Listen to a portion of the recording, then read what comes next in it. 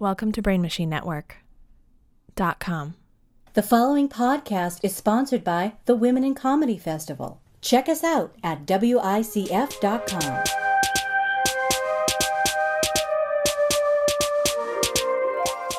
Welcome to Love About Town, presented by the Women in Comedy Festival Network and the Brain Machine Network. As always, you have me, your host, Kenise Mobley, and your boy Rohan, everybody. Thanks for listening to the pod this week. On this week's episode, we discuss Zoom shows, Patrice's honesty and how it's a double-edged sword, living with your partner during COVID-19, and how do you confront a friend in a toxic relationship. Yeah, I'm really excited for this episode. Yeah, stay tuned. James Hamilton, everybody. Hello. Oh, with his professional-ass mic. I got a professional mic now. And then our second guest was supposed to be a guest 4 months ago, but then COVID-19 happened. But sister of Kenise, Patrice Mobley. Patrice. Woo! Hello, straight from cheap Bluetooth audio connection. Yeah. Well, I want to start real quick. This is before anything. Patrice, your name on the Zoom comes up as Patrice Kingsley, and I need to know what happened. What happened? What happened? I'm doing my Sebastian. Wait, what? That's my name. No, it's not. What are you talking about? Patrice, to everyone who I've introduced you to, you will remain Patrice Mobley until you die. And I'm very sorry. Oh, okay. I recognize the sanctity of marriage. When two people love each other very much and the woman decides to be in a traditional gender role, she changes her last name and gives up her identity in order to be with a man. I didn't know that you changed your last name. I just genuinely didn't know that you changed your last name. Because I have you in my phone as Patrice Mobley, and that's why. I also have you in my phone as Patrice Mobley. I will say that. But Kenise has had her phone since she was 13, so yeah, there's a reason why Kenise would have me as Patrice Mobley. But Rohan, I've been Kingsley since we met. Yeah, I know. Wow. I'm not going to. No, you haven't. You guys met before because you got married in 2016. Don't lie, Patrice. Right. Yeah. I don't know why you're lying. Dude. That's true. Wow, fact checker is on my mic. Okay. Yeah. We don't even need producers sitting there scrolling through. I have memory, dude. I remember.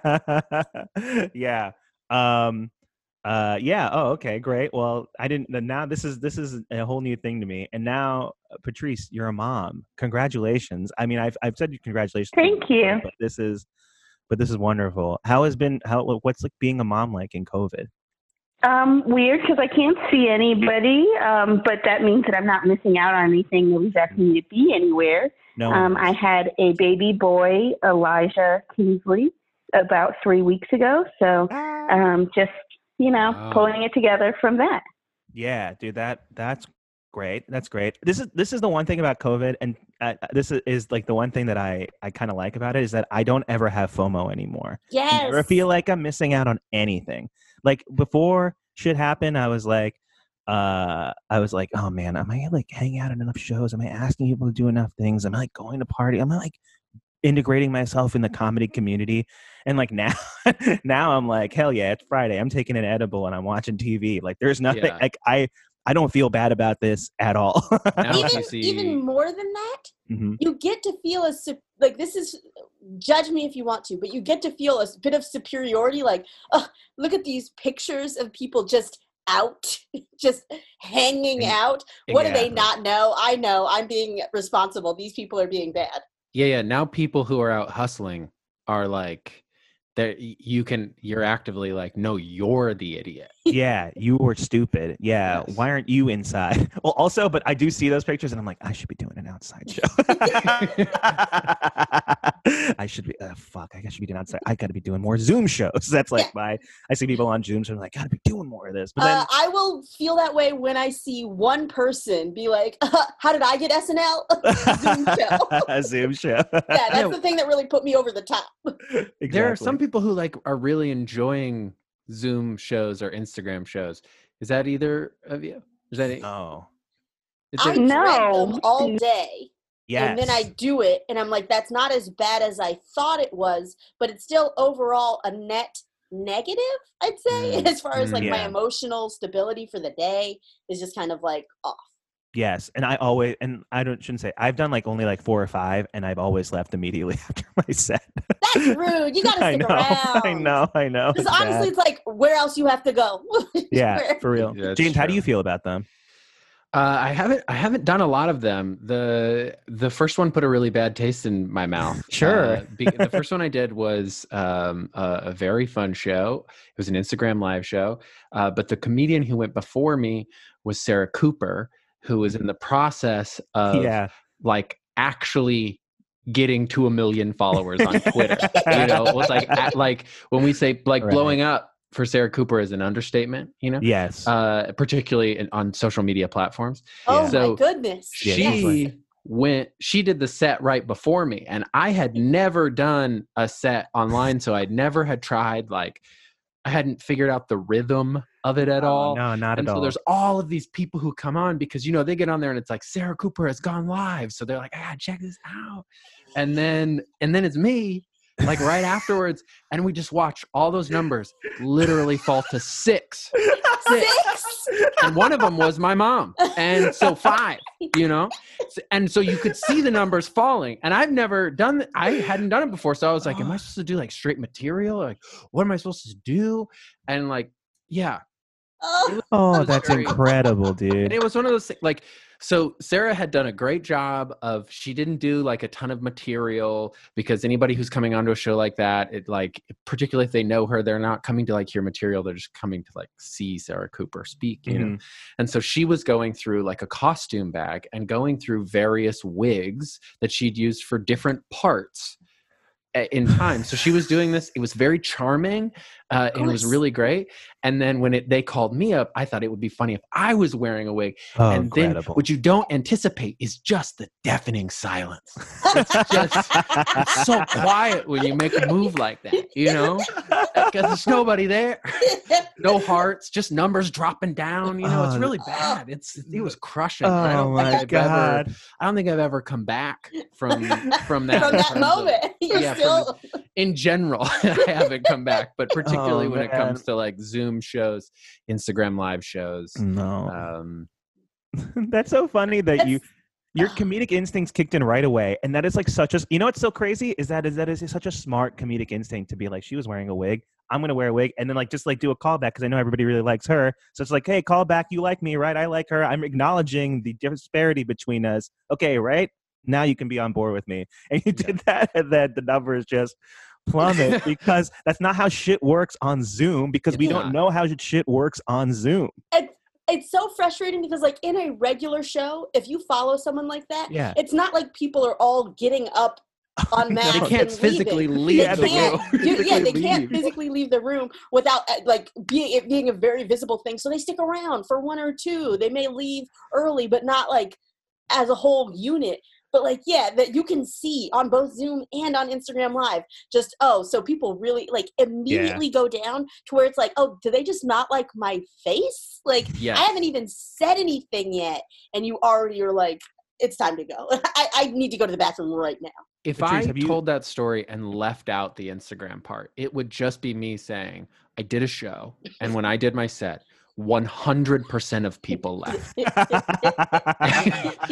would assume you said something terrible. Yeah, terrible.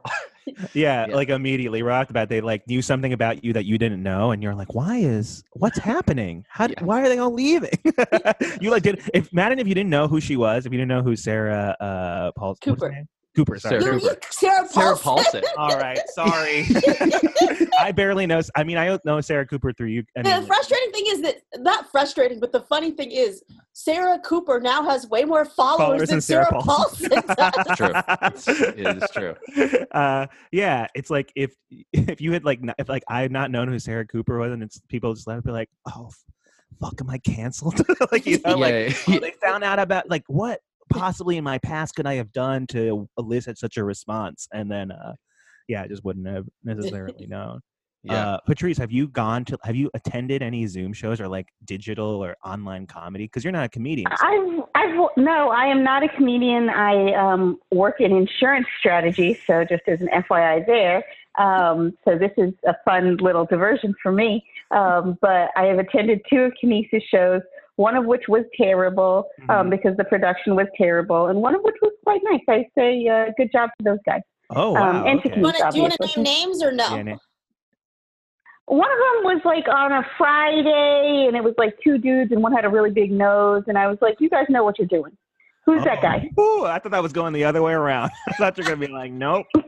Not these. No, he had like a real big nose. It was like him and some other dude. I think maybe Casey also sometimes hosts with them too. Oh, okay, yeah. Will Winter has a big nose, right? Is it Will? No, Ryan Beck is. Oh, Ryan. Yeah, like and Was that the show that you liked or didn't like? No, she That's liked the them. one that I liked. Okay. I liked that's the one that she one. liked, yeah. They had like good production. It wasn't just like we're 20 minutes late for no reason, and also there's a weird background and like people are not prepared. Like it was, they had it tight. They had it going on. Yeah. The other one, I was like, you guys need to find another job. No, totally. You guys heard it here first. If you have a bad show, that's it. Find another job, okay? You're done. Get out of here. Good show. We're living in a new world. Yeah. If you have a good show, you will be identified by the thing you're most insecure about. No, a big nose is a good thing. That's like a positive attribute. I have gotten in trouble with comedians before for commenting on their noses. I am a nose connoisseur. I'm saying it's a good nose. That's how I notice it. Okay, Let gotcha. us get into why the specific thing that Patrice is referencing when let's she get says into she's it. gotten I feel like in there's some trouble with background here. comedians before. There There is background. Thanksgiving, I want to say 2015, 2016. She came to visit. She met one of our mutual friends. I will not. Zach, I love you. I think you're great. Just giving the real name right now. I know you listen. Zach, we have history. We have since cleared things up. Go up, one of returning champion, Zach. She said, Zach Armentrout. Are we saying? Okay, so we're saying his name. At any rate, Sure, why not? What happened to your nose?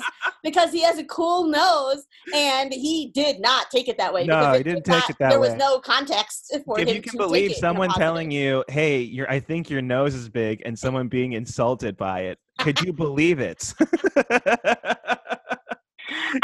It just seemed like there was a story there that I wanted to know, but there wasn't a story, and he did not appreciate me asking about a story. He has a great face. I have told him this several times subsequently, but at the time he did not know me, and so he felt a little bit offended by what happened to your face. No, we should also talk about the other incredible encounter Patrice had with a friend of Kinese in Washington, D.C., one Casey James Salengo, which we talked about. We talked about this last week on the pod, yes. Yeah, but Patrice, we'd like to hear the story from your perspective. Oh, we got a runner through the different episodes.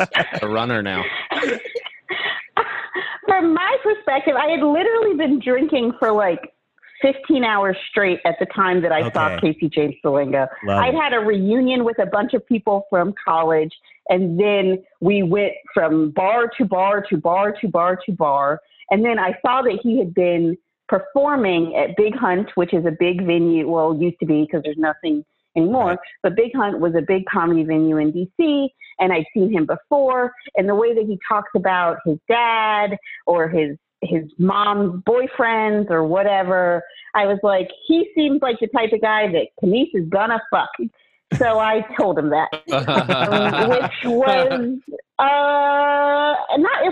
he wasn't insulted by it. I think he was somewhat flattered that someone was like, you don't know me, and my sister kind of knows you through a mutual friend, but you guys should fuck. So now you guys are friends, so you're welcome, is what I'm saying. Yeah, that's great. That is I told Casey the day that I met him, because it was after this, because he did not know who I was or that I existed. But he knew that a lady in the street had yelled at him to fuck her sister. To me, this feels like not something that would be insulting to Casey, but would maybe be more insulting to Kinese.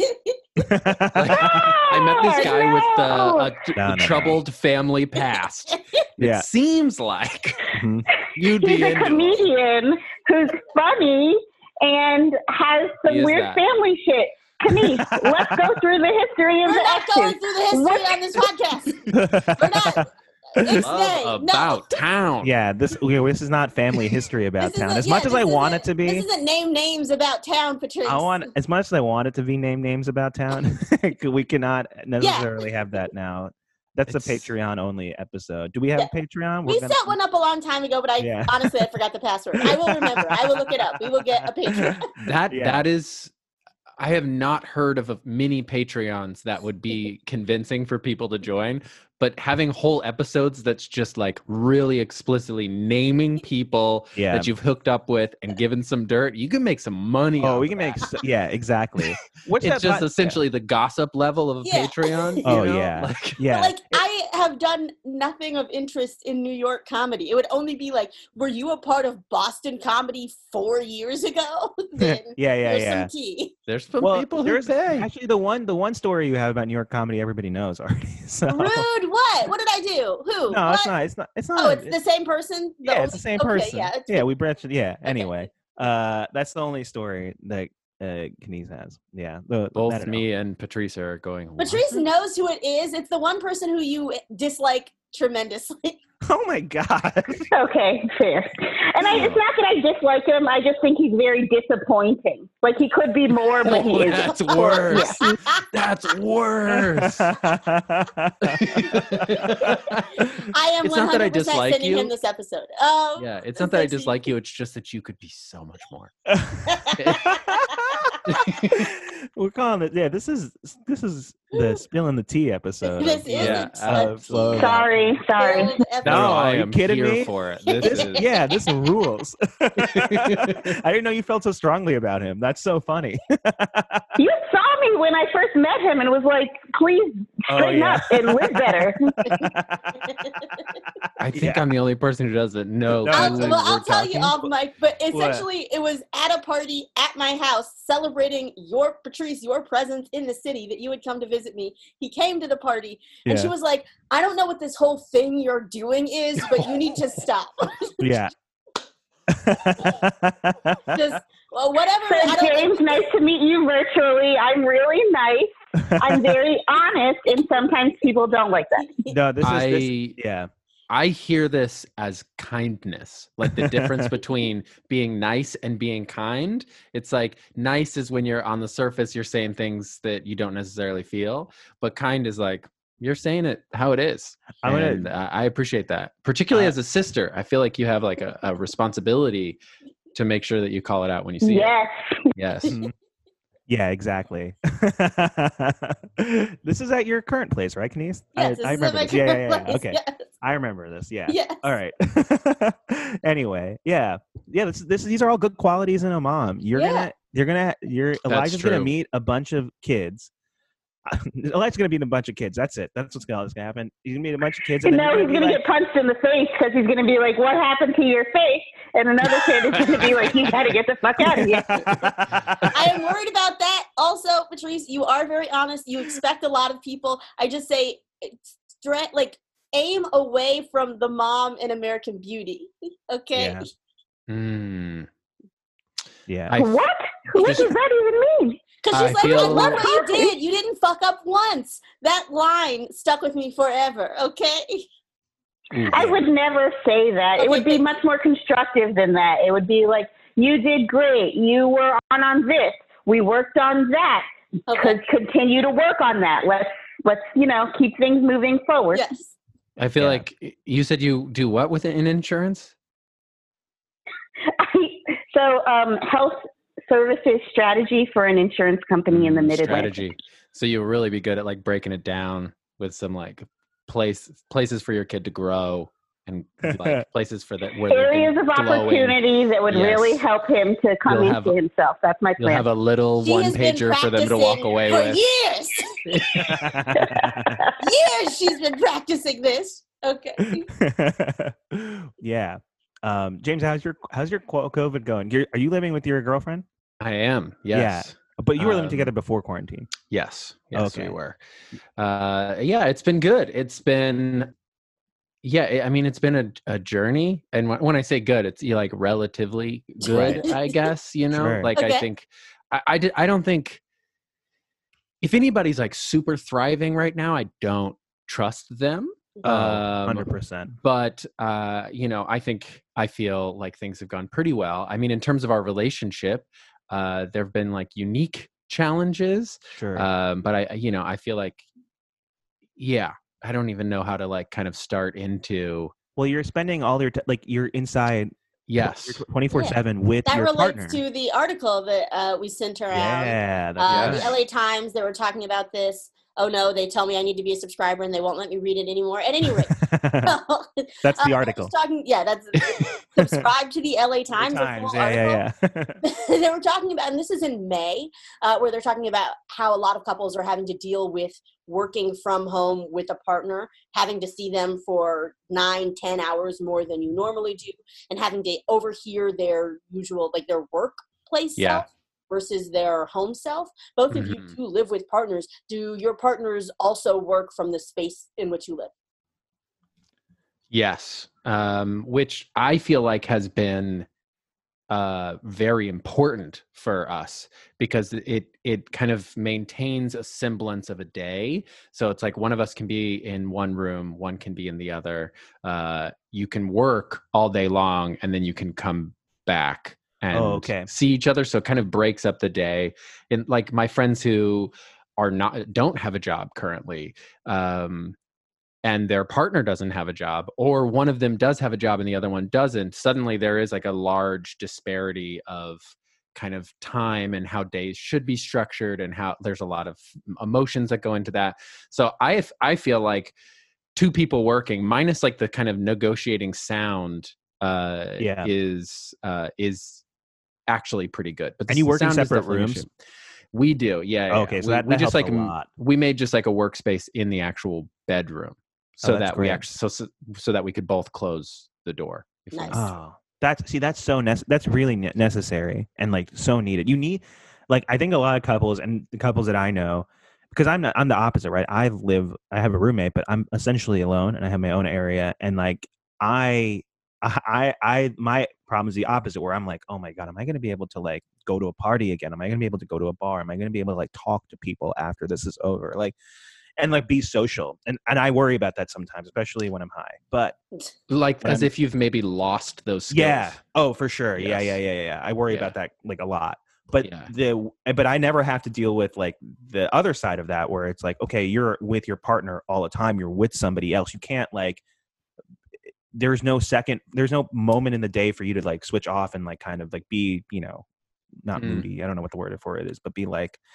introverted and like, have your own time to yourself. So like, I don't know how I would deal with something like that, but you have two rooms, which is very important. There are couples I know that only have one room. That's yes. Oh, there are people who are living in a studio right now. Just like, I can't not look at you. Right. Yeah. Exactly. And in the article that you sent, and also I think just in general, like, there are like horror stories. I mean, a friend of mine like just went through a breakup like a week and a half ago. Damn, that sucks. And I think that, a lot is kind of... Wait, what's his name? Oh, it's a she, and she lives very far away. Okay. I was like, who is he? There's a new person on the market? What? Yeah. What? Oh, Kenise. Yeah, Kenise was going after it. No, this is an old friend. She was in a relationship, and sometimes you just got to be the friend who's like, hey, no, this is actually like very bad. Like you need to end this right now. This is like Patrice is saying, where you got like, I was the straight shooter, where I was just like, I don't know what your other friends are telling you. This is an unhealthy, toxic situation. Damn, you were that friend, James? I was that friend. Yeah. Wow. That's really gutsy. Sometimes, well, yeah, I mean, it's very scary, but in this case, it was an important thing to do. And I think that, quarantine in that situation kind of brings out the absolute worst in those. Sure. Yeah. Gosh. Yeah. To be in a toxic relationship and then to fucking be stuck with that person.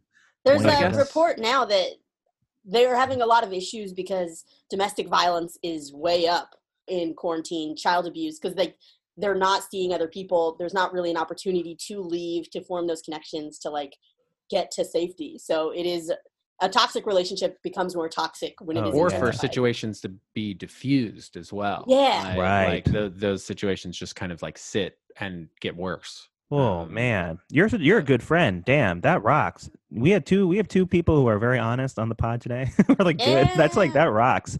I you know, because it's, especially with your friends, it's like such a struggle. Like I have, fortunately, like my friends are not with people that I dislike in any way, but I have like thought about it. It's just like, yeah, what if that were the case? And like, what if I was just like, oh, I hate this person, and not because they're lame or boring, but because like, oh, they're actually a bad person. Right. I think that's the challenge. Yeah, if my friend listens to this, wow. Okay. But I think in general, that's the challenge.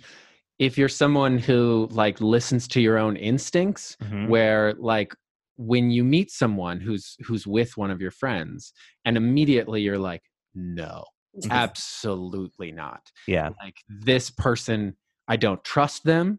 I don't like them. But that's just like an instinct. So there is this like doubting voice in my head for the rest of time, where wherever something's kind of happening, where I'm like, do I just hate this guy because he's kind of just, he sucks? Or is this actually bad? And then at some point when it kind of crossed over into like, oh, this is actually a toxic thing, then I could be like, okay, my instinct was correct. I'm not just kind of being a hater in this situation. That feels so validating. I have been talking to a friend, maybe she listens, maybe she doesn't. She has been dating this guy for a long time. From the moment I met him, I was like, this dude is trash. I don't like him. I know exactly who this is. I was Hell like, yeah. he's lame. He dresses bad. His beard is bad. Everything about him is bad. And also he talks to you like you're dumb and I don't fucking like it. And instead of saying all that, which is what I wanted to do immediately, she like complained about him and I was like, yes, think more about that. Yes. Really examine that. Wow, that has some negative implications. Oh, so he lies about a bunch of stuff? Oh, interesting. Oh, so yeah. you should like think about that. Yeah. Because if you go all in, if you go too hard one time, if you push the chips all the way in and you're like, you got to go, and then they don't break up, then you're gone. You're gone. Because now you're the one, at least for the time being, like, you know, or maybe you're not gone, but they're not going to trust what you have to say about that person. Right. Correct. Yeah. As long as they're with that person. Right. Yeah. Patrice, you've also, you know this friend, right? I know I think I know immediately who you're talking about. Yes. If I'm thinking of who it is, then yes, I do know. I think I have like a different strategy though, which is not more successful because I'm not in this person's life. But it is much more like asking the person why I hate them, because they know if they're shit or not shit. Wait. I love this. So you actually say, why do I hate you? I mean, maybe not those exact words, but like something that's like, there seems to be like a weird vibe. I'm not like, you straight up like, what's your deal? No, it's what's your deal? That's nicer. What's your deal? What's your deal is a good. Yes, it is. Everyone knows that traditionally warm greeting. What's your deal? That's so good, Patrice. Now keep going. I want to hear more about that. All I'm saying is, if someone sucks and they have like, there's a concrete example of why they suck, right? Okay. And it's like they did something that was just like dirty, right? If it's cheating or lying or like talking to your friend some way that is disrespectful, then like you're talking to them and you're like, you know, just having like a time, everybody's out, everything's super cash. And then you're like, hey, about this thing, I read it as this. What's your deal? Right? They can say, oh, I was sick and we had a fight, but now it's done. Or they can be like, I don't know what you're talking about. If they say, I don't know what you're talking about, then fuck them. They got to go. Right? Like if they don't know that the incident was bad enough for me to bring it up, then that's something where I'm going to be like, hey, friend, this thing was shitty. They act like it's not shitty. You know that it's shitty. So what are you going to do about it? I think I agree 100%. I'm so on board with that because at the end of the day, all that is saying we all have shit that like happens in our lives, but I just want to know that you agree that was not okay. And I think that's, I think that's great. Like, it's like, because things happen, but as long as we agree that that was not a thing that should happen again, then I can give you a chance. And that was in the case of my friend, that was part of it, where it was like a thing happened in their relationship. And to me, it was like pretty much a deal breaker. Sure. But then when he like wouldn't kind of deal with that and wouldn't admit that it was like a problem, I was like, then that's the thing. That's that. Then it's over now because, Man, that's like this is like, I'm the least confrontational person, so all of this is giving me a stress headache. No. Even hearing about it, it's just like, I have a lot to consider. I am less confrontational than Patrice, but I am certainly more confrontational than Rohan. Oh yeah, I mean, but that's like that's not hard. Right, that's like not hard in any way. That's like a pretty wide range to exist within. Yeah. But Rohan, I think that there are some opportunities in your life to there are a lot of confrontational. There are, and I've been taking people advantage like you enough that it's not like they only like you because you're not confrontational. I know. For the rest of you, so feel free to. Listen, you tell my childhood upbringing that, okay? Okay. I've met your mom and dad. I will. No. Don't tell my mom and dad. Don't tell my mom and dad. Please, I'll fix it. Don't tell them. What? What did you say? They don't listen to the podcast? They do not listen to the podcast. My mom listens to this podcast. I know that she does. No. I don't think they even know about it, and I don't want them to know about it. That was my question. Do they not know about it, or do they opt out? No, because if they don't know. Does your brother listen? Then I've never asked him. Ask him. No, I'm not going to ask all him. Of these are confrontation, like you're avoiding confrontation, and all of these. Your parents don't even know you have a podcast. I'm going to guess that's because you're afraid they won't listen to it. Oh, no. God, I'm afraid that they will listen to it. You're afraid that they would listen. No. That's my bad. I'm not unproud of it. You don't want them to love you from a place of knowledge about who you are today, not who you were 20 years ago, Rohan? They don't know me like that. But they know maybe me as they their want son. to. No. I don't want them to know me like that. We got to save this for the Patreon, though. Where we go deep on Rohan's past. Yeah, no. This is fine because I'm happy to talk about this because I've told my parents, I'm like, look, I love you both very much, but I have a personal life and I don't want you like knowing about things in my personal life. And I have like my life with you. And it's not like if I was going through something major like in my life, of course I would tell my parents. But I'm like, if it's not major, if it's just like about me, then I'm not letting you guys know. It's like this is really. This is like a me thing. But you're their son. Like they should It's mostly just relationship and sex stuff. I don't talk to them about that. Every other part of my life, like they know about pretty much. Like it's just like, and honestly, like I've seen the way my dad is very good at giving relationship advice to other people who are bad at relationships, but his advice is to like people who like don't like take responsibility for themselves, and like that's easy. And I don't think that that's my problem in relationships. Mm-hmm. It's other things that my dad would not be good at giving advice about, or my mom for that matter. But anyway, that's why I don't tell them about thoughts. Follow-up question: do you only tell them things about which they would be able to give advice versus like I talk to my mom and I don't like her advice. I'm like, I'm not just going to call SNL mom. I'm not going to do that. Oh, dude, my dad literally told me, of course. He goes, have you heard of this comedian, Ali Wong? And I was like, yes, I know Ali Wong. And he's like, I heard her on NPR. Do you know she just sent a tape to Netflix? That's how she got. And then she got in that special, and then people really loved her. And I was like, yeah, she did it while she was pregnant. And then he was like, yeah, but she just sent the tape into Netflix. Why don't you just send your tape into Netflix? I was like, I don't think it's that simple. I was like, I don't think it's that simple. I was like trying to explain to him. I was like, I don't think it's that simple. She worked really hard and she worked through the club scene, and then she's passed at the Comedy Cellar, and she's done all this other stuff before she got on Netflix. I was like, I have to do all that other stuff before anyone on Netflix notices me. But props to that question from your dad, though. Yeah. Because it somehow makes you feel bad and minimizes all of Ali Wong's hard work. It's like the question's doing some work. You know what I mean? And I give it up for that. Oh, yeah, absolutely. It's so funny. And parents no one thinks about it like parents especially for sure like that. And so I try to keep that I just try to keep that separate from them, because it's just like I'm already in my head about a lot of these things, and like, you know, my parents are like, they're not listening types, they're advice types. So it's like, right, I don't always need advice right now. Got it. Sometimes when I'm like, oh, I should talk to my parents about this, I'll mention a little bit, like a nugget, just to like see what they're going to do. And if they give advice, and I'm like, okay, I'm not telling them the rest of this. Okay. I'm like, oh, okay, you know what? Let's take a step back. I think me and Patrice's relationship has gotten better when we have articulated, if I'm telling you something, what it is that I'm asking for in return. Like, right. So I think sometimes we'll start off conversations being like, I just need to talk about this. I don't want advice. And sometimes Patrice is very good at strategy stuff. Sometimes I'm like, tell me what I should be doing. But other times I'm like, this is just a hard thing I'm going through. Please just listen to me. Yeah. Do you ever, if somebody doesn't, so I'm an over communicator, so I'm all about setting expectations before a conversation, agreeing on how this conversation is going to go, all about that.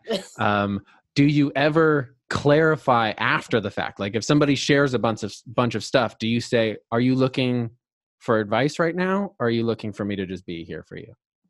Yeah, that's like such a good, that is a very simple thing to do. And I have, you know, I'm kidding. Patrice, would you do that? Would you ask that question? Oh, now I do more than I used to, Yes. but I used to never ask. And it would be like, Kenise would be like, or anybody would be like, I have this thing and this person or this issue or this whatever. And I'd be like, okay, what are you going to do about it? What are the 3 steps that you need to do right now versus a month from now?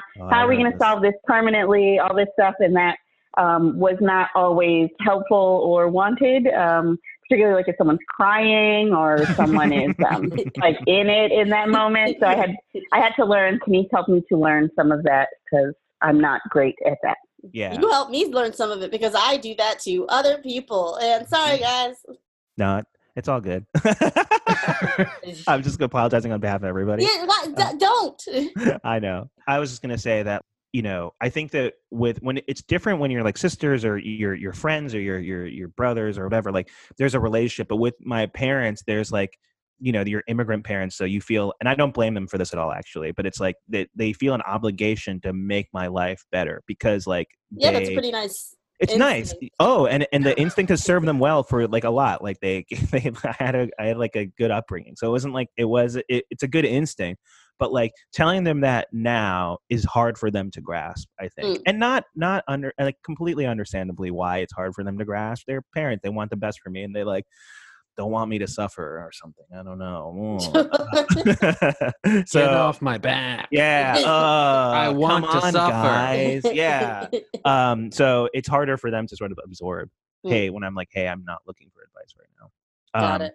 But that's just the parent thing. Yeah. I try to do that with people too, like where I'll listen to them and I'll be like, okay, do you want my advice?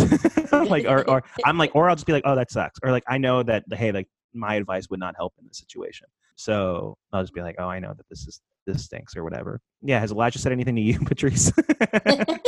Has he communicated? Only yesterday he shat on me. So that was a new thing. It was a type of feedback that I got. Yeah, absolutely. That feels like straight poop pretty me. Clear feedback. Yeah, pretty clear feedback. Yeah. Was he smiling while he did it? I just want to know what type of child I'm dealing with moving forward. He was crying and he was shitting at the same time. Yeah. No, I feel like a baby who's shitting on you, who's crying, is similar to asking a friend's significant other if what they did sucked. You're like, at least you're upset about this too, you know?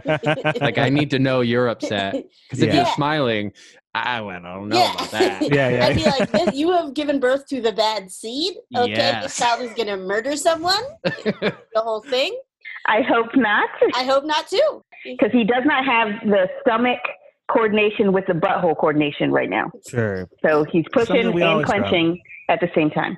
After that, we can talk about kind of the philosophical boundaries of love based upon other people's actions, you know? Yeah. After he can coordinate his poop with his stomach. Yeah. It's so silly to me that that's a thing that you have to learn, but okay. Yeah, wow. You have to learn literally everything. The only thing you don't have to learn is like breathing, and then babies can swallow and breathe in at the same time, we can't do that as adults as much. But other than that, everything you have to learn. Yeah, Denise is more of this giraffe stuff. Like giraffes, they like drop babies, and then the babies are walking like 15 minutes later. Like they have other issues, of course. Their brains are also like this big. Yeah. Yeah, and they don't We've live got as all long. this brain. We can't devote a little bit of it to like knowing how to walk sooner. We can't do any of that. Okay. Sure. Why don't you talk to God or whoever and tell him or her or Tell him that Why we don't gotta you complain. get on your research for those pod babies that you've been talking that's about right, too much? Kenise. Oh yeah, James. And then you figure that shit out. Kenise, you want to give a summary for James about how you want how you'd like to have a baby? Oh, yeah. Wow. Okay. Wow. That is presumptuous. It's not that I want to have a baby. I'm just saying if I were to have a baby made out of my genetic material, instead of having it grow in my body for 9 months, potentially ruining a lot of things and causing a lot of health issues, put it in a pod. So you take the how they do like an IVF, like an in vitro fertilization. Yes, thank you. Take that, do the Petri dish business, let it sit in there for a little bit longer, right? They're slowly kicking back like how early things can be born. And they have these things, I've talked about it before, but they have these external wombs that they're now like helping lambs get to full term in, right? So we just do it so that there's less and less of a window until it goes straight from the Petri dish into the external womb, and we can control all the elements of it, creating babies in the best possible way, maybe getting some of that knowledge in there before they come out, and so that they come out better prepared. Let's get rid of all the intimacy that comes with a natural birth, and let's remove all of it and all the I have natural so many processes. questions, but I feel like I should just wait because there's only one person on this call that I know of who's had a child. No, I'm a man. I'm going to speak first. I already did. I already fucked up. Excuse me. Patrice doesn't like it. Yeah, Patrice, can I ask, what do you think of Kenise's idea? I would say that it's not bad. Thank you. It's just, it seems pretty superfluous to the processes that are happening right now that all of us went through to be born. But what if we it's didn't a have to do process it? thing? Is it that the process itself is valuable of going through that with your child and perhaps with your partner to go to like have that as a shared experience, that you would lose that process? I mean, I'm going to be the first to say that pregnancy sucks. People talk about it being like this beautiful thing, but it's like, okay, dude, how about you gain roughly between 10 and 30 pounds that is sitting right on your bladder at any given time. We're going to have that weight all in one place so that you get stretch marks. How about, the feet that you have? How about we double them in size just because? And do you like walking? Because we're going to cut that shit out. We're going to cut that shit out probably 2 months before you think that you should be able to stop walking. So all that stuff stunk. But psychologically, it's like, okay, starting after month 2, when you're throwing up all the time, there's a baby coming, so get your shit together. And having it in a pod might be a little bit more of like a gap between. So like all of a sudden they call you from the balloon clinic where your baby's sitting, I guess. I don't know. And then they're like, come pick up this baby because he's ready. I feel like the process of getting bigger and slowly having your body break down before birth helps you to understand that there is in fact a baby coming and that you have to get your shit together. And if it was just in a balloon, you might be a little bit less psychologically prepared. Yeah. Yeah, I think that's I feel like it's on the level of an adoption. On the level of an adoption. Yes. It's on the level of an adoption. Yeah, where you go and you can like check it out and you form a relationship to it, but you don't have to like physically be there all the time, and then you take it home, and your body remains the same. I'm not saying that that's incorrect. I am curious about if that is the way you conceptualize of it, why wouldn't you just adopt a child? If you want to have Patrice is, don't do that with your face, Patrice. Yeah, Patrice is just like, of course that is listen, okay, some people want one that is their own genetic material, which is fine, sure. Mine, okay, but like, I genuinely don't see the appeal. But there's like a long waiting list for babies. Like it is not easy. Not for black babies. Not for black babies. You can get one of those at church. You can pick one up. Church. You can get one. The cost there's a drive-through and they're just giving out black baby is like $10,000, while the cost of an adoption for a white baby is like $40,000. Yes, it is much cheaper, but you still have to go through a bunch of processes, and it may take more than a year, 2 years, 3 years. Whereas you decide you want a pod baby, and it is like, okay, let's go make this pod baby. Totally. But I guess, so all valid points. But I do feel like the babies that are waiting to be adopted do need a home. Yeah, they should You're saying I, without a doubt, would be able to accept a child into my heart and consider them my own. Without that, it seems like you'd be a prime adoption candidate. And I've talked to a few people about this. If I get a lot of money and they do not develop this pod technology soon enough, I will just adopt a new child every like couple of years. This is the plan. Yeah, I just think that the pod idea is just like just a wonderful encapsulation of Kenice's ideas on intimacy. I love intimacy. I want it so much, but I want it to be intentional with something I decide on doing. Yes. Of course. Lots of parameters and sets of controls that you can measure. And exactly. Yeah, intimacy. That's what I said. Not exposing yourself or committing any wrongdoings or flaws in any way, and having somebody accept you for those things, in spite of those things. Having a timer in the background, and when it goes off, you're like, okay, intimacy done. Yeah, intimacy like over. Things like that intimacy timer is set for 3 months. We all know this. Yeah, it's very clear. What are we talking about? She has a timer in her room. It's just like after like 10 minutes, like, okay, sex over. You're done. Shut up, Rohan. That's not actually. That's. I think that already exists. Actually, I think that's the rose from Beauty and the Beast, isn't it? It's just like slowly wilting away. Mm-hmm. But I think he dies, so maybe the stakes are higher. He doesn't. He becomes back a nice guy, and then he. He only does that because she falls in love with him before the last petal goes. So I have to make someone fall in love with me? I don't know if I should have brought up the Beast. I'm not sure he's who you want to emulate. He's a problematic figure.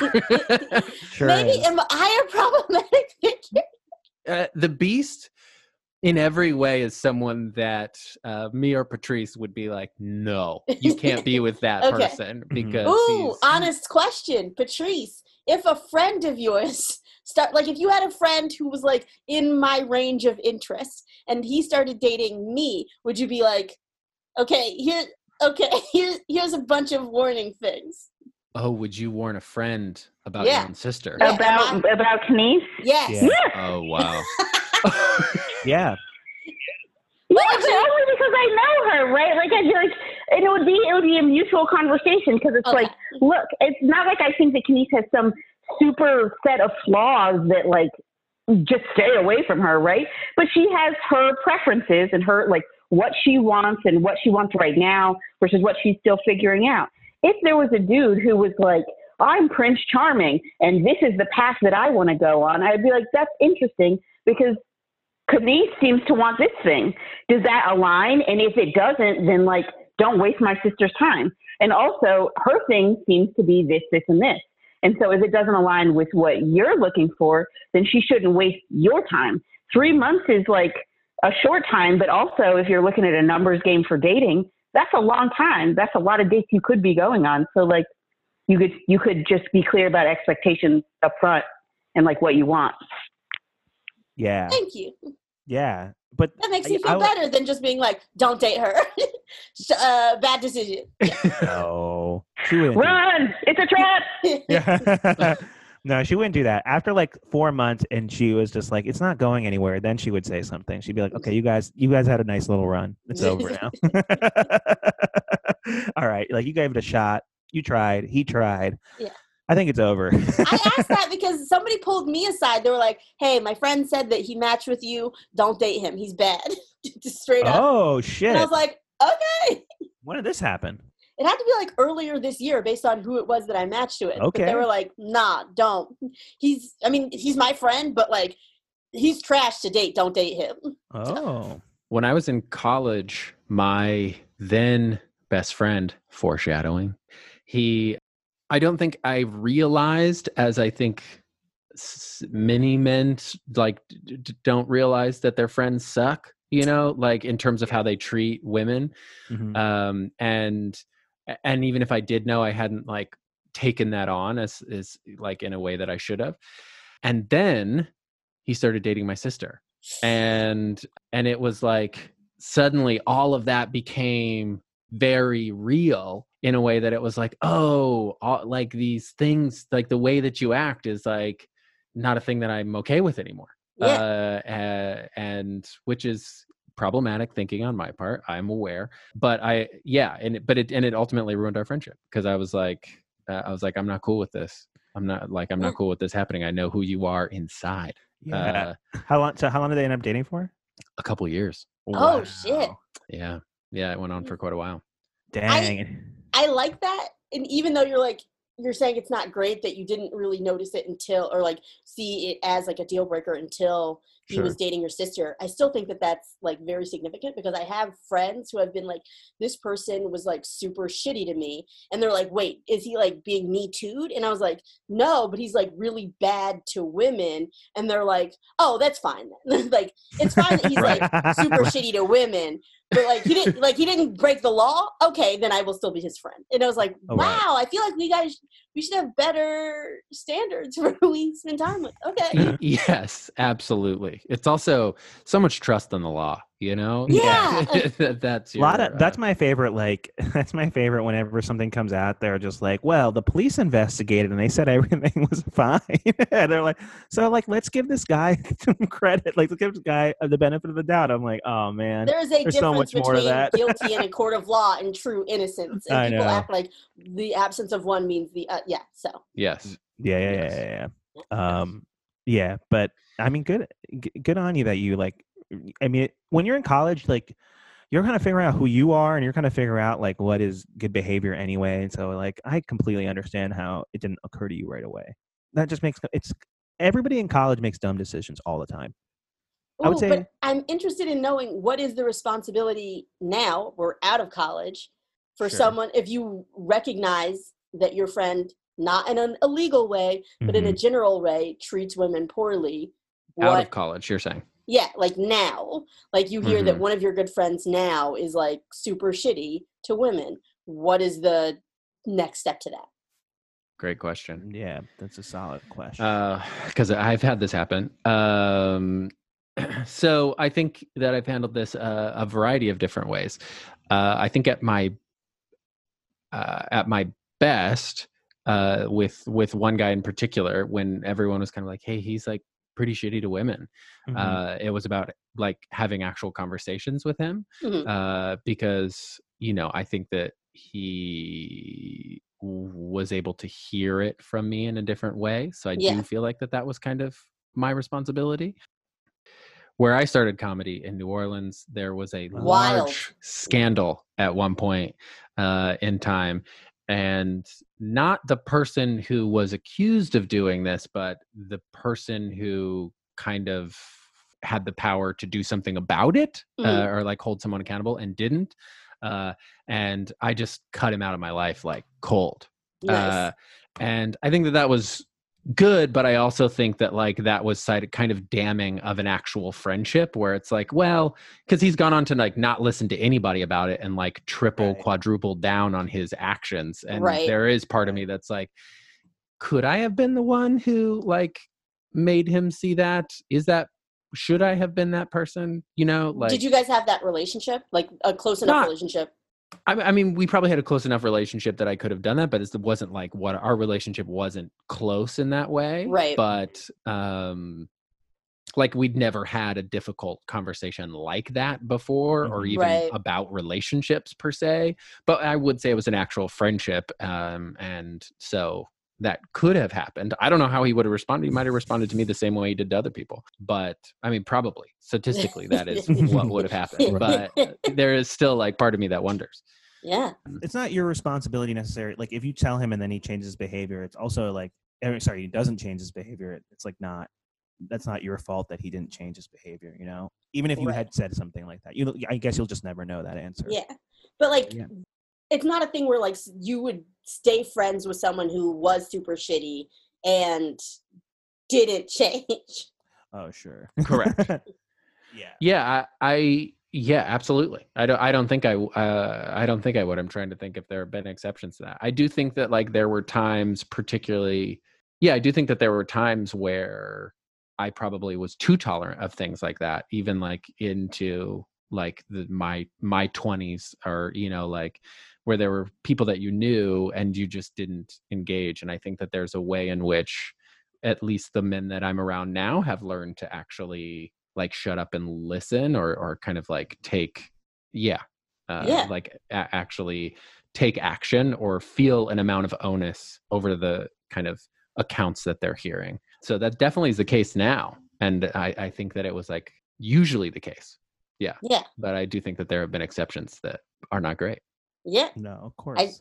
I like that in addition to like people having conversations, just like what a cool guy has changed in the last like 5-10 years. Mm-hmm. Like Absolutely. what it means to be like a good guy is like taken on, including not being a bad to woman person. Not Yes. being a bad to woman person. Yeah. Okay. I'm Gotcha. very articulate, Rohan. Mm-hmm. Okay. No, clearly. Yeah.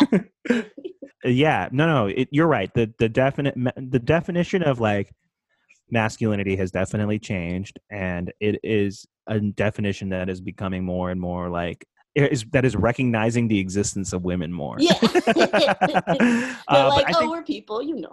But I think that like, Jane, I'm 33, so like I feel like my generation is like the last generation to have this idea of like the separation between men and women, and like these ideas about like women being inferior to men, or like women wanting a certain thing, or like men and women's relationships being some sort of like power struggle as opposed to like a symbiotic thing that helps you both be better.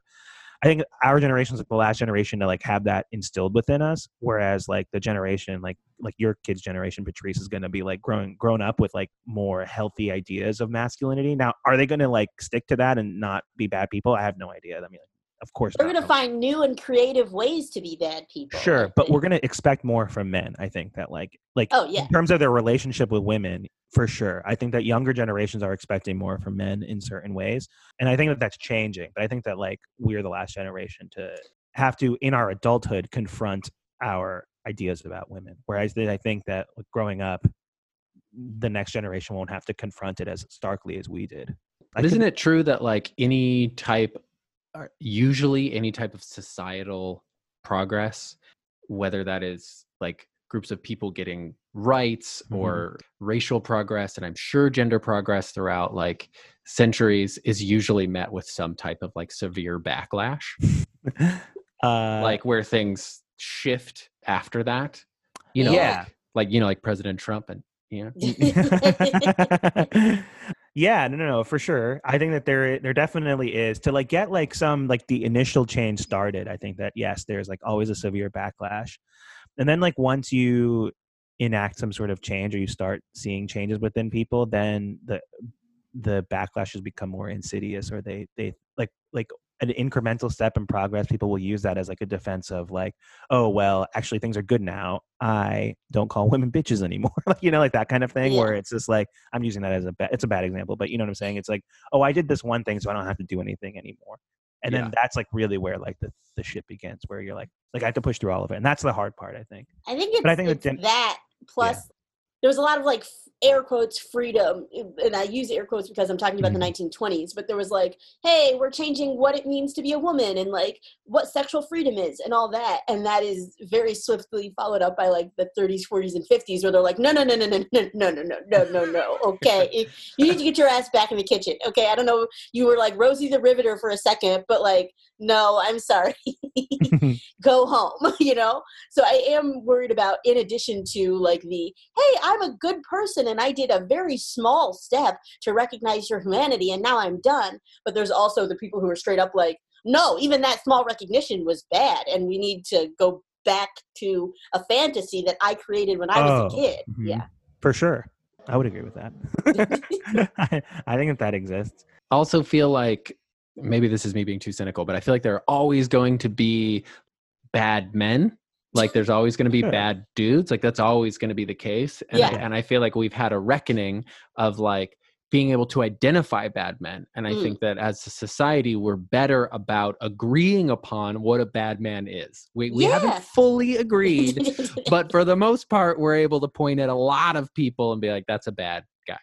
Right. But I still feel like where we disagree is like, then what do you do? Yeah. Like once you've identified the issue, like nobody knows how, at the very least, I mean, the people who've done these things, the men who've done these things have done a very bad job almost every single time of like fixing the damage of the things that they've done. Right. Yeah. And so I think that to me is the big question of things moving forward, is like how I'm less questioning of like, oh, things will kind of generally get better over time, and more like, but bad things will always happen. And how do we make it so that those can be fixed when they do?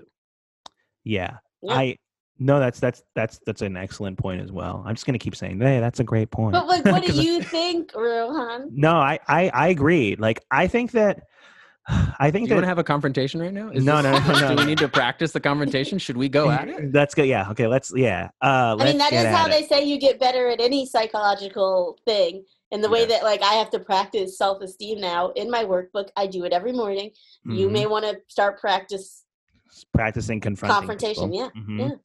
I don't disagree with that. I think that there are people who do bad things, men. I think like if we're talking about like like sexual harassment and assault and like domestic abuse and stuff, that's like majority men, and that's like not that women don't do it, but it's like mostly men, right? And like the ways that men have dealt with like dealing with the consequences of their actions have pretty much unanimously been pretty poor, right? I think that there is that, and that's always going to I think that that's always going to be the case. But then like you said, how do we get people to stop them from doing that in the first place? And that's a really, really hard question. And I think that kind of goes to like, you have to be teaching people at a younger age, like what is and what isn't okay. And like the idea, like, I think that even something like the idea of consent has changed from when I was a teenager to now, right? Like the idea that totally. Like when I was a teenager, like you watch like The Real World and you like watch like other TV shows, and you watch like depictions of the relationship between men and women in pop culture. And a lot of that depiction is just like, women don't really know what they want. You got to tell them what they want. You know, like I'm overgeneralizing and oversimplifying, but like I thought that a lot for a long time. It's just like, oh, and then that scared me because I didn't know what I wanted. So it was like, and then you know, like that kind of thing. Anyway. Yeah. And so that's changing now, where like, not only is that not true, but like you're seeing more women have more agency and like talking about consent, and like they're talking about consent at colleges. They're talking about consent in sex education classes. It's not just about how to put a condom on a banana. You know what I'm saying? Yeah. Like you're talking about issues that, you know, we never discussed because, because, you know, our parents didn't know how to deal with it, or like adults didn't know how to deal with it at the time. So I don't know. I just remember being 13 and seeing American Pie and being like, this is important information about sex that I didn't have. Right. And all of that is just like, okay, we've got coercive sex. We have someone tricking someone. We have someone technically committing a crime by filming someone nude without their knowledge or consent. Like just all that shit's like still rattling around in my brain as far as like formative ideals of what is totally. Yeah. And also like you watch, and like I don't want to just like I have started season 1 of Sex and the City, and okay, I cannot wait to hear what you have to say. And there's literally one plot where this guy is he films everyone he has sex with, and Sarah Jessica Parker's character is kind of just like, oh, that's kind of hot. And then Samantha is like, oh yeah, hook me up with this guy so I can like watch myself having sex. And it's like, oh, like if this had happened now, that person is the villain on like a Law and Order Yes. show, you know? Like, but in the show, he was like some cool artist who had like a cool installation in his house, and like his art was taping people having sex with him. Models having sex with him. Like, you know what I'm saying? Like they like a real creep. Yeah, like an incredible creep. And so it's just so funny how outdated the plot of the episodes are. And like that is a good sign, because that show came out in like 1999, right? So yeah. I think that like that stuff is changing, and if that stuff is changing, then I'd imagine that's trickling down to students and like people who are younger than us and other guys. I would argue that like the stuff that James is talking about, where people are going to mess up, like because the goalpost keeps moving in terms of like what was okay when we were 13 is not okay when we're 33. Like people are going to mess up. And I think that like one of the things that people don't focus on enough is like what happens immediately after, particularly like what does an apology mean? Yeah. Because you have to like have empathy for like the other person. I think they did a whole This American Life episode about like that one guy who was like the head writer on Community, and that he actually like did an apology that was like real, because it like centered the other person. And like if you teach someone what an apology is and like centering the other person, that the level of empathy needed to understand that concept like helps when the goalposts are constantly going to be shifting. Because like right now you have these Generation Z people that are like in protest marches that like are bringing leaf blowers and umbrellas and are like totally down for all of the causes and are communicating that gender is a spectrum. And so they can't say that they are straight, that they are in fact pan, because you wouldn't say girl or boy, but the whole spectrum of it and all of that stuff. And there are people that have all of that language who are still gaslighting the shit out of their partner. And being like, no, I don't know what you're talking about, and that's not real, and all of that stuff, right? The ability to say this thing is wrong or this thing is now wrong might not be as important as the ability to say, I'm making somebody else feel like shit. And it could be something that is like, because I constantly talk about my dog, or it could be something like I continue to touch them in ways that they find to be slightly creepy or weird or whatever. But it's the centering, like teaching people to center the other person as opposed to this is now wrong, this is now right, might be a better way to kind of shift what that whole thing could be. Yeah. No, that's you have to be, it's about the context of your actions too, not just if something is right or something is wrong. Yeah. I really like that, because I like that too. 100%. Things that we now think are in a gray area or even fine, in 20 years are going to be like, you monsters did what? That was just your life? You bought guys were iPhones? Eating like, buttholes? People weren't dying? Eating buttholes, buying iPhones, all of that. Equally. I am very curious as to like why.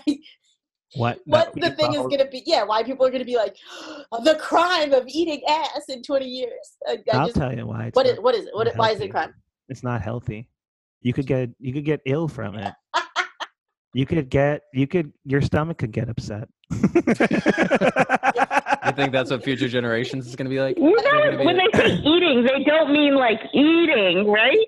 But your tongue is there, so you're automatically, regardless. You act like you got a fork and knife, and you're just sitting there chowing down on some ass. When your and tongue it did not agree with your stomach. I'm allergic to ass. Yep, that's me. That's me. That is genuinely like 90% of why I don't do it. It's because it's like I'm gonna get sick. I don't want to get sick from this. Is cholera a rampant part of Park Slope that I didn't know about? Well, it could be. I don't know how people treat themselves. Ideally, if you're putting your face in their ass, you know what if they were a little bit about how they treat What if they were treating themselves that day and just like had all this food that like just, diuretic type food. I can't think of any off the top of my head right now. Mm-hmm. Like cheeseburger or something? And then they poop or whatever. That's totally fine. But then they don't clean up properly. Thank you for the permission to poop after. It is permission to poop, but then they don't clean up afterwards, or they don't clean properly enough for me to eat a meal off of their butt. And that's where Patrice's point about apology comes in. Yeah. Is that they need to be ready to center you and how you got sick off of their poop. You're right. You're absolutely right. It's not a. Also, you put your face down there. You can be like, this smells real strong. You should know. You should know. You should go to the shower. Hey, why don't we continue this? Oh yes. Shower. Okay. Well, to be clear, I've never even, yeah, exactly. I guess if we're talking about Rohan and like confrontation, that's peak confrontation. To be eating someone's ass and being like, "Excuse me." Can I speak to the chef? Because I'd like to send this back. Yeah. Peak confrontation. We need to get him a workbook for this. Okay, wait. We got to wrap up because I have to go in like. We do. We have to wrap up. It is coming up on the hour, and our listeners and our guests who have been here before know we end every episode with a final thought. So something you reconsidered, something you'd like to reiterate, something that you just want listeners to know about you. Do you guys have any final thoughts? Yeah, I've learned that I'm going to keep trying to be more confrontational. And so I'm going to be more recognize more when recognize when I should be confrontational and when I shouldn't be. And I'm going to do a better job of being aware of that in my day-to-day interactions. Are you going to take any action based on that awareness? Yeah, because when I'm aware of it, I'm going to take action. Okay. I feel like a lot of times I don't confront people because in the moment I'm not aware that it's a confrontational situation. And then like an hour later, I'm like, holy fuck, that sucked. And then so like, I'm like, oh, God damn it. It's too late to bring this up. Yeah, totally. I look like a petty ass bitch if I bring it up. So I can't. No, you're standing up for yourself. No, I know. You're a petty ass bitch. Okay. I agree. I'm just saying that like I have to be more. If I'm more cognizant of it in the moment, then I'll bring it up. Hell yeah. I think this goes to the shifting definitions of masculinity. Like real men circle back. You know? Yeah, thank you. Like real men come back around on topics. You know? I thought more about what you were saying, and I think it sucked. Yeah, on many levels. I'd like to break it down for you. Why? Yeah, exactly. Yeah. I think my final thought is definitely thinking more about that empathy thing. I'm not saying that I have a disorder where I don't do that ever, but I don't do it frequently enough where I center the other person and making sure like, oh, I have a lot of work to do. So right. I'm going to do that. Okay. I think, Kenice, you said at one point you were like, you talked about like deliberate intimacy, and I think we were joking, but I think when we think of like quarantine and these times, I think we think of how all of this stuff kind of like things get like all of these things kind of get worse or everything's kind of heightened, but the thing that I feel like goes away is like deliberate intimacy, where it's like actually like we're around each other constantly. And as you said that, I was like, oh, that's a thing, like of like actually making time when you're around someone all the time. Mm-hmm. Of actually being like, we're going to actually spend quality time right now, as opposed to the other 24 hours that we've been together, but just kind of been like moving through our lives generally. And I think that actually makes a very big difference and is not a thing like that it's not necessarily intuitive at any given time to be like, when you're around someone so much, to be like, this actually needs to be quality time. I feel vindicated. That's a great concluding thought. I mean, it came from Kenice, so it's a great concluding thought from Kenice that a man took credit for.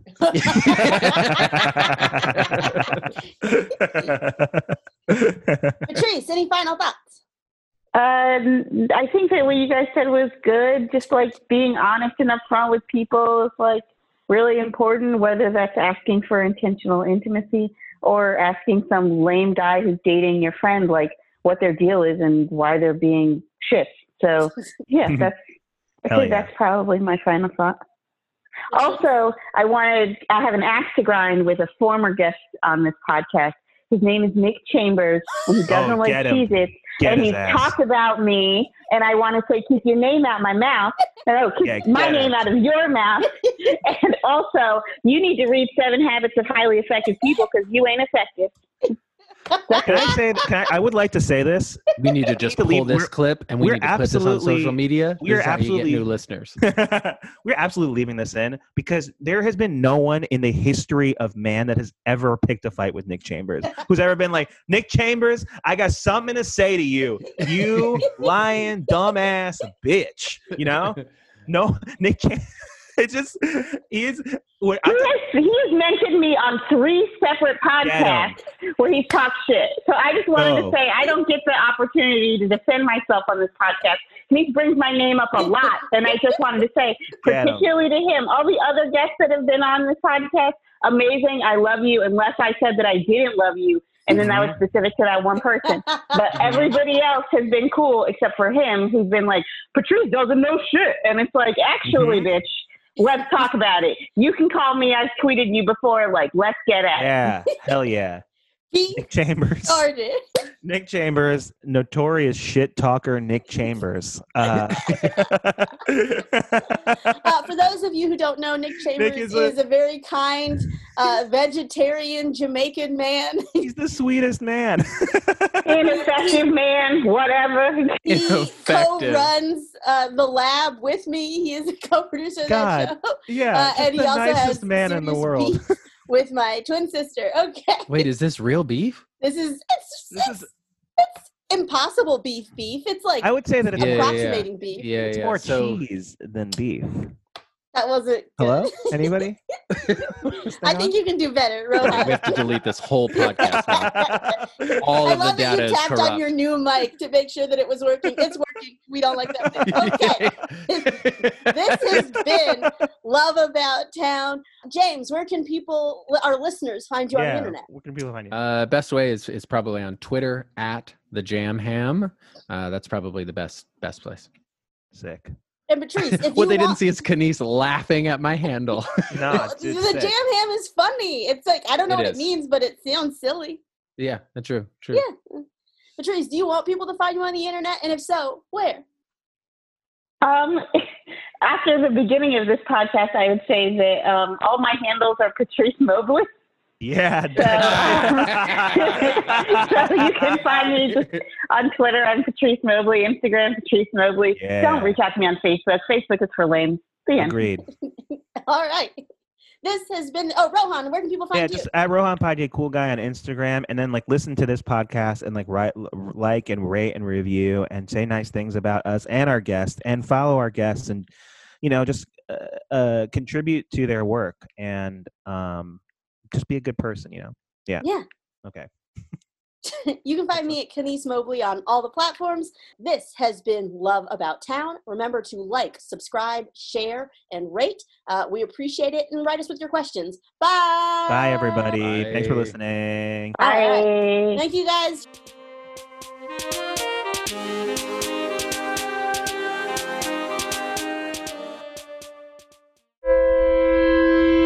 Welcome to BrainMachineNetwork.com.